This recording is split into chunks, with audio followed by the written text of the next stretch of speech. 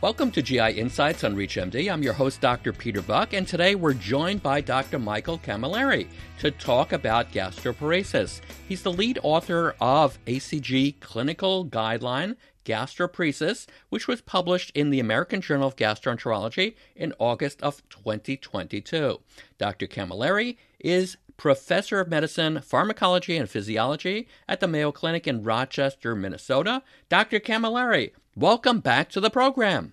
Thank you, Peter. It's great to be back with you. So let's get started. What are the difficulties of diagnosing patients with gastroparesis? Well, that's a great question to start with. The symptoms of gastroparesis are really identical to those of patients who present to us in internal medicine or in gastroenterology with symptoms typically called dyspepsia, symptoms of early fullness after the meal, nausea, sometimes vomiting, upper abdominal bloating, and even upper abdominal pain. So if the symptoms are so similar between dyspepsia and gastroparesis, how should we differentiate the two, you might ask? I think this is where it's really important to have a robust, optimal gastric emptying test available. In our practice and in the guidelines, the ACG guidelines of both 2013 and 2022, we specified that based on the consensus and the information available in the literature, the symptoms of dyspepsia and gastroparesis are very similar, as I described earlier. But the presence of delayed gastric emptying of solids and the exclusion of obstruction of the pylorus or the lower end of the stomach is essential to make the diagnosis of gastroparesis. And therefore, in practice, we have to have a good gastric emptying test that assesses the emptying of solids. Unfortunately, one of the difficulties that is paramount in clinical practice is that the available gastric emptying tests in different hospitals and clinics around the country really vary considerably. So what would be an optimal gastric emptying test? It should involve solid food, and it should be conducted for a period of at least 3 or 4 hours, because that's what tells us about the degree to which the stomach has emptied at that time point. And clinically, that's a relevant time point, because that typically is when the patient is going to be taking their next meal and may feel uncomfortable with the next meal. Ideally, it would be a meal which contains at least 20% fat, and also it is conducted with either samples of breath or with imaging with a gamma camera for at least 3 hours and ideally 4 hours. Can there be false positives or false negatives when undergoing this testing?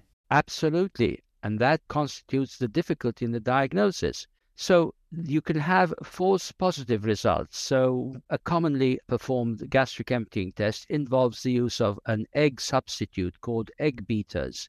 This is a usually 250 kilocalorie, 2% fat meal. And you could, for example, empty 85% of the meal at 4 hours on one day, and that would be positive for gastroparesis because the normal value is to have emptied 90% at 4 hours.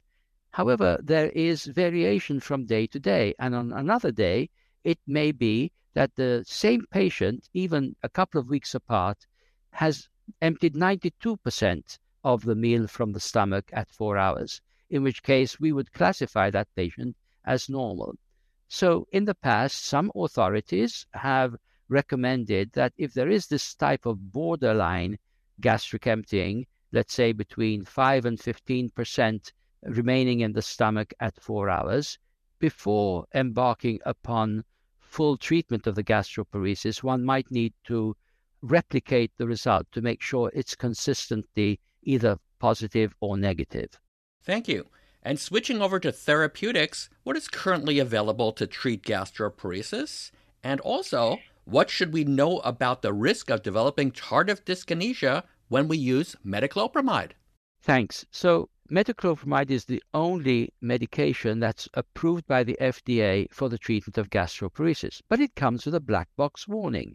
So we are informed that we should not be prescribing this medication for more than 3 months. Now, of course, the problem with that is that gastroparesis is a chronic condition that may last one heck of a long time longer than 3 months. And so what is the prescriber supposed to do? Well, unfortunately, the FDA guidance does not tell us what to do after that 3-month period of time. Why is it that there is this restriction on the prescription duration for metoclopramide? And you indicated it in your question. There is a risk of tardive dyskinesia with metoclopramide. Now, let's be clear. Tardive dyskinesia is not a reversible involuntary movement. Tardive dyskinesia is an involuntary movement that persists essentially forever. It's irreversible. Now, if you look at the black box warning, it would suggest that the prevalence of tardive dyskinesia is 4%. And I have absolute concerns about that assessment. Why? Well, because several studies have been performed using epidemiological data as well as prescription databases that are available, particularly in Northern Europe, where such prescriptions have to be recorded in a public database when it's prescribed, or because of national health systems, these data are robustly available for research. And when you look at that type of information, the risk of true tardive dyskinesia, that is irreversible involuntary movement, is probably 1 in 1,000 to 1 in 10,000. It's nowhere near the 4% that is mentioned in the information available to prescribers in the United States. I will acknowledge that 4% is true for reversible involuntary movements. But in that situation, you stop the medication, and within a few days, the metoclopramide is washed out of the system and the involuntary movement stops. So I think it's important for prescribers to know that the risk of tardive dyskinesia is probably, at worst, 1 in 1,000. That is tardive dyskinesia that's irreversible. So I'm going to come back to address the question of what do I do to prescribe patients with chronic gastroparesis when I'm using metoclopramide. First of all, I use the lowest possible dose that I can get away with. I typically never exceed a dose of 30 or 40 milligrams total per day. That's 10 milligrams before each meal and possibly 10 milligrams before bedtime. Second, in patients with gastroparesis, it may be helpful to prescribe the liquid formula of metoclopramide. Unfortunately, this may not be easily available, and even more unfortunately, it may be more expensive than the tablets. Third, after the 3 months are over, I ask the patients to contact me. I give them a drug holiday for a couple of weeks. I ask them to go onto a more blenderized or liquidized diet for those couple of weeks. And then I actually re-prescribe the medication for a period of up to 3 months. But I want to make sure that the patient does not have adverse effects before I re-prescribe the medication. And I always give a 2-week holiday from the medication, which also helps me understand how the patient is doing and also whether they need the re-prescription of the metoclopramide. Thank you for that. So when considering non-FDA approved medications, what are your thoughts about domperidone? And equally important, how can clinicians obtain it for their patients? So domperidone is not approved in the United States except with a program that requires an application for an investigational drug application, an IND, in order to be able to prescribe it. I think domperidone is a good antiemetic medication. When I and my colleagues review the data of its efficacy as a prokinetic to enhance gastric emptying, it's probably just about as good, but possibly not as good as metoclopramide. So of the two, from a prokinetic and antiemetic perspective, I tend to favor metoclopramide. The other concern about domperidone is that there could be a risk of some cardiac arrhythmias. similar to what was the concern regarding cisapride in the past. So in order to prescribe domperidone, one has to apply for a special dispensation, if you wish, with an IND application. And at my institution, it would require us also to register all the patients in a research study and have to report on every patient and all of their adverse effects to our institutional review board. And for that reason, it's a major disincentive for many doctors, including myself, to prescribe the domperidone. Thank you. For those just tuning in, you're listening to GI Insights on ReachMD. I'm Dr. Peter Buch, and I'm speaking with Dr. Michael Camilleri about diagnosing and treating patients with gastroparesis. Now, Dr. Camilleri, what should we know about the use of 5-HT4 agonists? Thanks. 5-HT4 agonists, first of all, how do they work? They work by stimulating the acetylcholine-producing nerves within the wall of the stomach or of the intestine.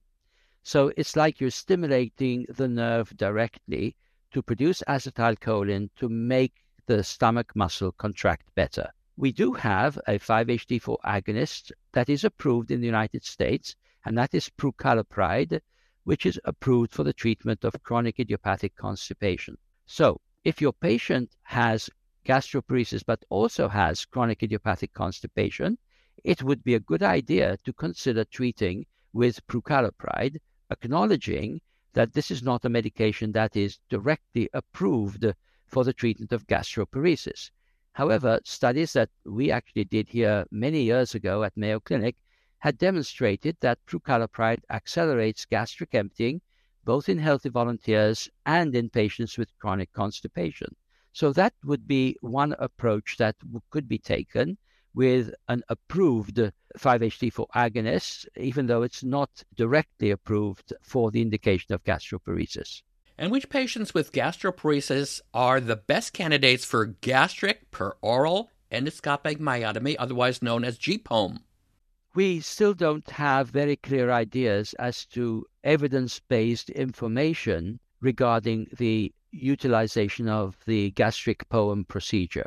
What I see is that this is now becoming a practice for endoscopic pyloromyotomy in patients who are not responding to medical therapy. And as we heard, unfortunately, we do not have much in terms of medical therapies that we can offer. The best advice I can give is that if your gastroenterology practice or your radiologist perhaps perform a test called endoflip measurement, where the distensibility of the pylorus can be measured with a device like with a balloon on it that assesses the diameter, the circumference, and the distensibility of the pylorus. If that is abnormal, then that might be an indication for treating the pylorus. Another possibility, but this type of evaluation is only available at very few medical centers, is to actually measure the contractions of the stomach and the pylorus and the duodenum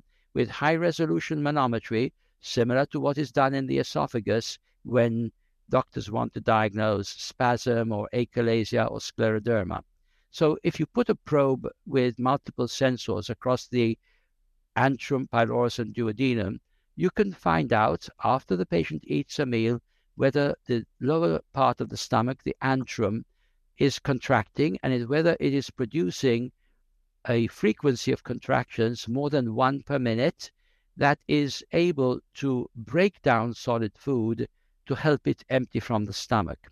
So in summary, perhaps in the future, measuring how the pylorus works and measuring how the lower part of the stomach contracts after a meal will help us choose the right patients for the GPOEM procedure. And to conclude, Dr. Camilleri, are there any final thoughts you'd like to share with our audience today? I'd like to leave 2 principles. Number 1 is try to get an optimal gastric emptying test for solids. Get your nuclear medicine department or perform a breath test which is approved by the FDA, the 13-carbon spirulina breath test. Perform it for a period of 4 hours so that you can really get a good assessment of gastric emptying. The second important principle is to remember the importance of focusing on the patient's nutrition. And this is where I say to the patients, it's really important that you have a good blender in your kitchen and that you cook any non-digestible fiber, non-digestible vegetables or fruits. Cook them and then put them in the blender and eat that good food in the liquid form. Because ultimately, that's what your stomach is doing to that food. So help your stomach by using the blender and cooking the non-digestible fiber.